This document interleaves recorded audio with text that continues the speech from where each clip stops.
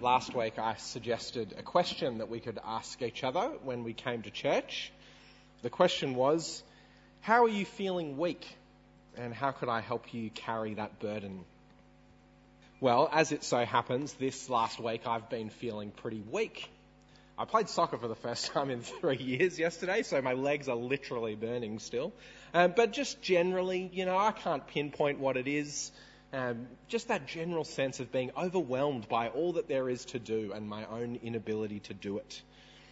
And so, to be honest, when I sat down to prepare this sermon, this passage seemed to shine a pretty uncomfortable light onto how I was feeling.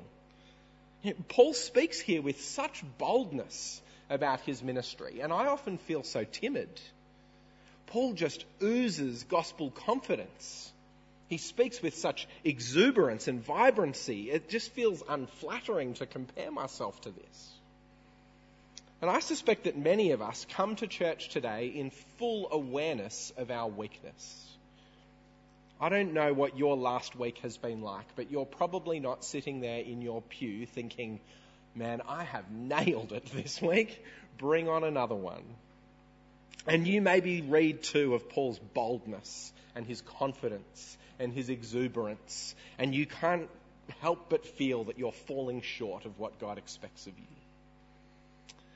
But this passage is not here in our Bibles to make us feel bad.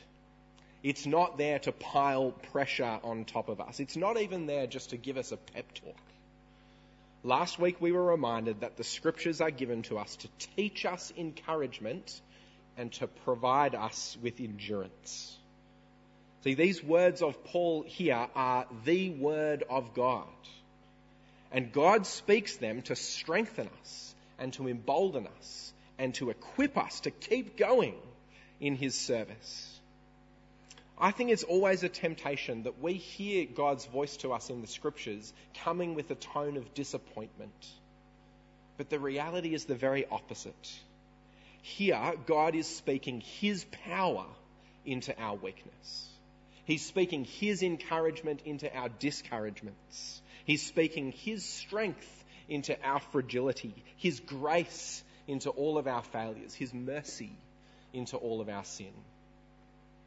And so what I want to do today is to share with you 4 things that have been an encouragement to me from this passage. 4 things that are true about me and that are true about you as well.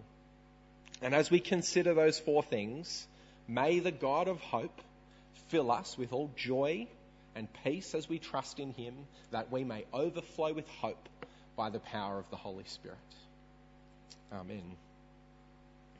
Firstly, God says to us in his word today, you are a priest.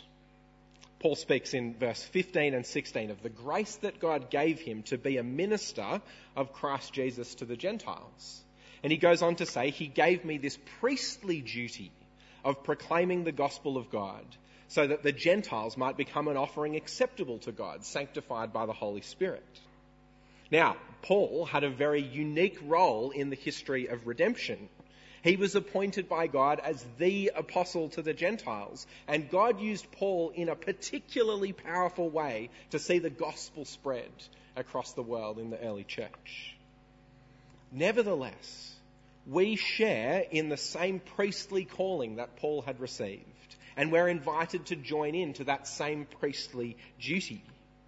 And so the Apostle Peter writes in another place, you, that's you, are a chosen people, a royal priesthood, a holy nation, God's special possession, that you may declare the praises of him who called you out of darkness into his wonderful light. Brothers and sisters, we are a priesthood, and the whole Christian life has this priestly character. So what is a priest? Good question, I'm glad you asked. Well, at its heart, to be a priest means to be simply someone who has received the grace of God and to be a channel of that grace that you have received. To be a priest is to point people to God as the source of all goodness and knowledge, that they would come to understand what you understand. The presence of God, the power of God, the provision of God, and above all else, his full and free forgiveness in the gospel. And there's the key to endurance and the source of our encouragement. Because we have been reading over these last few weeks so many instructions, so many exhortations, so many things to do. But by seeing the Christian life in these priestly terms, Paul is reminding us that God equips us with everything that we need to do what he says we need to do. And so, yes, Paul has written boldly to the church in Rome on a range of matters, and we've read some very bold words. But his writing is a bold reminder of what we already have. So in verse 14, he begins this section, I myself am convinced, my brothers and sisters, that you yourselves are full of goodness, filled with knowledge, and competent to instruct one another. See, what we're reading here in these chapters is not some demand held out over us as if we need to go out and fill up what is lacking in us. We've already been filled. And Paul writes with boldness, not because we need to add something on top of what we already have, but because we so easily forget that we've already been given everything we need. And you see that as well in Paul's description of his own ministry. In verse 16, he doesn't proclaim some message of his own making. He proclaims what he has been given, the gospel of the Lord Jesus Christ. And in his service, what he offers up to God is not anything of his own creation. What he offers back to God are lives transformed by God's grace. He says they are offerings acceptable to God, sanctified by the Holy Spirit. And the same is true for us. We don't need to dredge up from within ourselves the resources to live for God. For we have received from God the abundant riches of his grace. And so it's his mercy to us that overflows in our mercy to others. It's his welcome of us that overflows in our welcome of others. It's his service of us that then overflows as we serve one another in the body. It's his love for us that overflows in love for him and love for our neighbour. In Exodus chapter 29, which I'm sure, comes straight to your mind, we read about the ordination of Aaron and his sons as priests to serve in the tabernacle. And the Hebrew term for ordination is literally to fill the hand. At one point in the ceremony, after all the sacrifices have been made, there are 3 loaves of bread that are placed in the empty hands of Aaron and his sons. And it's this reminder to them that as they instruct and teach the people, what they use is given to them by God. And then they take those loaves and they put them on the altar and they're burnt and the smoke ascends to the Lord. And it's a reminder that everything that the priests offer to God was given to them by God in the first place. That is the shadow. And as Christians, we experience the reality of that picture. Through the sacrifice of Christ, we come with empty hands and God fills us with everything that we need to serve him. I remember when I was ordained, my hands were filled as well. They placed hands on me and I held out empty hands and they put in my hands a New Testament. And it was a reminder, and I've needed to remind myself of that this week, that what I have to offer you is not my own unique skills and abilities. It's not anything that I have to conjure up by myself. All I have to offer is all that I would ever want to offer. The gospel of the Lord Jesus, who died for you and gave himself for you. Because in Christ I am a priest. And brothers and sisters, you are as well. And you are also a servant. And again, this is how Paul frames his own ministry in verse 17. He says, therefore I glory in Christ Jesus in my service to God. Now that might not immediately strike you as a picture of great encouragement. To be a servant conjures up images of hard labour and painful toil. And yet Paul glories in this service. It's the driving passion of his life. It's this purpose that has taken him from Jerusalem all the way to Illyricum, and he hopes onto Rome and then even further onto Spain. And the key to seeing being a servant as a source of encouragement is there in verse 21. See, Paul quotes from the Old Testament. He says, "As it is written, those who were not told about him will see, and those who have not heard will understand." And if you look down in the footnote of your Bible, it will tell you that that's a quote from Isaiah 52. And if you flicked back to Isaiah, you would see that it's one of the prophet's servant songs. Isaiah 52 and 53, remember, are these famous prophecies of the suffering servant. The servant who will be stricken and afflicted, who will take up our pain and bear our suffering. And through the suffering of God's faithful servant, people from every nation will hear of God's good news and rejoice in his salvation. Of course, Isaiah the prophet was speaking of the Lord Jesus Christ. Carried forward by the Holy Spirit, he was speaking of Christ's sufferings, what he would suffer for our salvation. And now here in this passage, Paul is taking up that song and applying it to his own ministry. As we ask at youth group on Friday nights, what's the deal with that? Well, I think the answer is that Paul knows he is united with Christ by God's grace in the gospel. And because he is united with Christ, his whole life is caught up in the story of God's grace.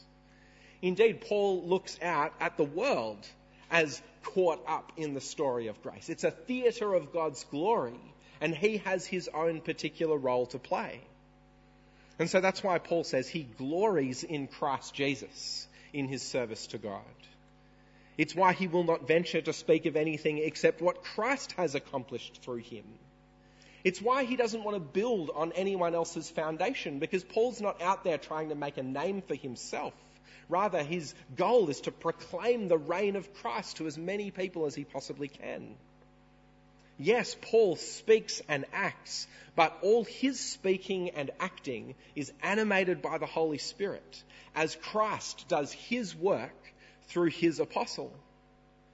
To be a servant of God is not at all demeaning. To be God's servant is to be united to Christ, the servant. See, what a privilege that you and I can call ourselves servants of God. And when you put the priestly picture and the servant picture together, we discover that as we live our lives in this world as followers of the Lord Jesus, God has us completely surrounded by his grace. We come with empty hands and he fills us up with everything we need to serve him. And even then, it's not like he gives us all of those things and then goes, "All right, you've got all you need, now you're on your own." No, he fills us with his Spirit, and so the Lord Jesus is with us every moment of every day. And so when you go out into your workplace this week, you go as a priest and as a servant, which means that in Christ, God has given you everything you need, and Christ is with you wherever you go. As you go into your schools this week, you go as a priest and as a servant. Do you know, in Christ, God has given you everything you need, and Christ is with you wherever you go.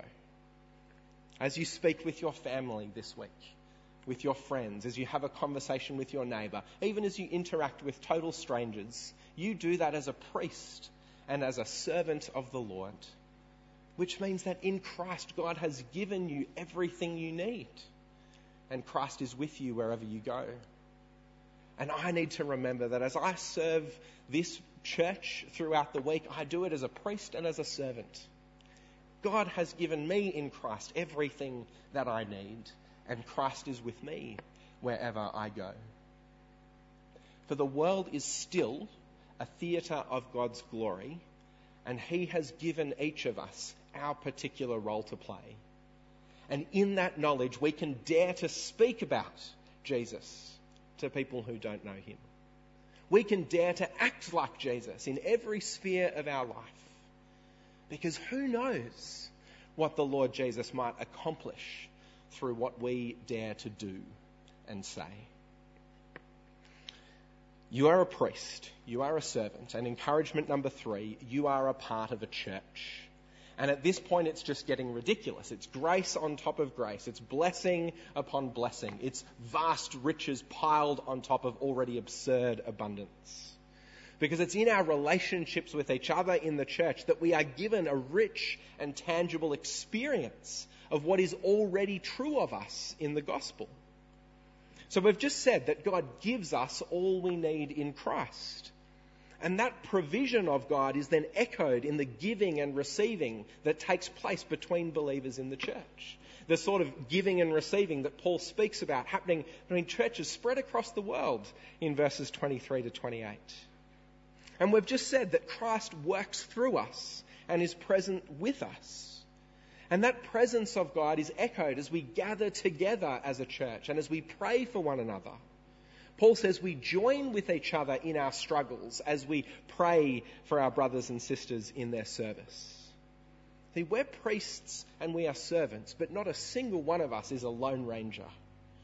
We belong to a family of priests, a fellowship of servants, a fellowship that spreads across the whole earth. And as we give and receive, as we pray and provide, we're strengthening each other and supporting each other to keep serving the Lord. And I think there are two particularly delightful comments that draw out the great blessing that it is to be a part of a church in this chapter. And so when Paul outlines his plans in verse 24, he says he will come to Rome, that he hopes to go on to Spain after I have enjoyed your company for a while. And when he asks for prayer in verse 32, he urges the Roman church to pray that I may come to you with joy by God's will and in your company be refreshed. Paul's ministry is sustained in large part by the enjoyable and refreshing company of other Christians. Just being together, reminding each other of the gospel, sharing a meal together, praying together, laughing together, crying together. Those very simple things are means of God's grace to us, and God uses our fellowship to fill us up and spur us on. We know that this is true for the mission partners that we support here at St. Mark's. I was speaking over dinner a few weeks ago to James Lane, and he was saying what a refreshing day it is for him when he comes and spends time with the brothers and sisters here in Northbridge. There's a small group of people who meet every few weeks probably every month or so, to pray with Rihanna and Alani over Zoom as they serve God in Japan. And no matter how we all come to that Zoom meeting, we all leave rejoicing and refreshed. Because even more than material provision, it's those times of praying together, and especially those times when we're physically present with each other. That's what truly sustains people in serving God. And what's true on a global scale is true at a local level as well. We come to church not just to receive a download of information, but to drink deeply from the well of fellowship that we have with our brothers and sisters in the church. We enjoy each other's company, and in each other's company we're refreshed.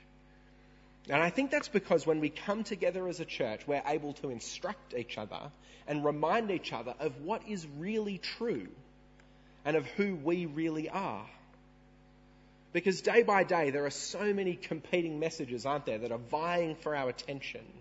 But when we come together as a church, we're reminded that the message of the gospel is the only thing that truly satisfies. And throughout the week, we hear so many voices that call us to follow. But when we come together as a church, we tune our ears to hear the voice of God above every other voice. Because he's the only voice that never ever lies to us. The only truly trustworthy voice there is.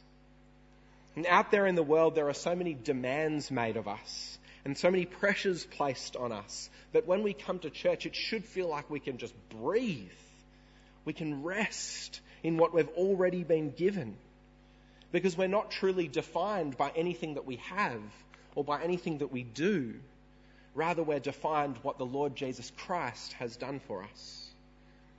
And so when we come to church, we don't need to wear a mask, figuratively speaking. We don't have to put on an act. We don't need to pretend that everything's okay, because as Jasper reminded us, only sinners are welcome at church, and all of us have received forgiveness from the hand of the Lord. And so the church should be a culture of grace. Like an oasis in the desert, we come to be refreshed by the grace that we've received, to enjoy the grace that we share, and to be filled up with the grace that will sustain us in our service of the Lord. And so God's word tells us today that we are priests. It reminds us that we are servants, and it tells us that we belong to a church. But there is one final encouragement, because all of these blessings come to us in the chief blessing of being known by God. It's striking as you go through that passage again, just how saturated it is with the action of God. The God who calls people into his service and gives them his grace. Christ who works with us, accomplishing his purposes in what we say and do. And the Holy Spirit who sanctifies, who loves us, who powerfully works through us. See, when you boil it down, to be a priest is simply to be someone who lives your life in the presence of God. To be a servant is simply to be a person who has been united with Christ. To be a part of a church is just belonging to that group of people who have been filled with the Spirit of God. To be a Christian is just to be someone who knows God, and far more importantly, someone who is known by God. And so if you are feeling weak sitting there in your pew this evening, well, that's exactly the place that you want to be. Because when we embrace our weakness, we can let go of all that silly nonsense of being independent and self-sufficient people, and we can collapse into the arms of our good Father in heaven. So we can, in our weakness, we can depend upon God's strength. In our fragility, we can trust in his power. In our failures, we can rely upon his forgiveness. And in every moment of every day, we can be carried along by his grace. Because whatever else we lack, the final verse of this chapter reminds us that we have God. And if we have God, then we really don't need anything else. And personally, that's all the endurance and encouragement that I need. And so, may the God of peace be with you all. Amen.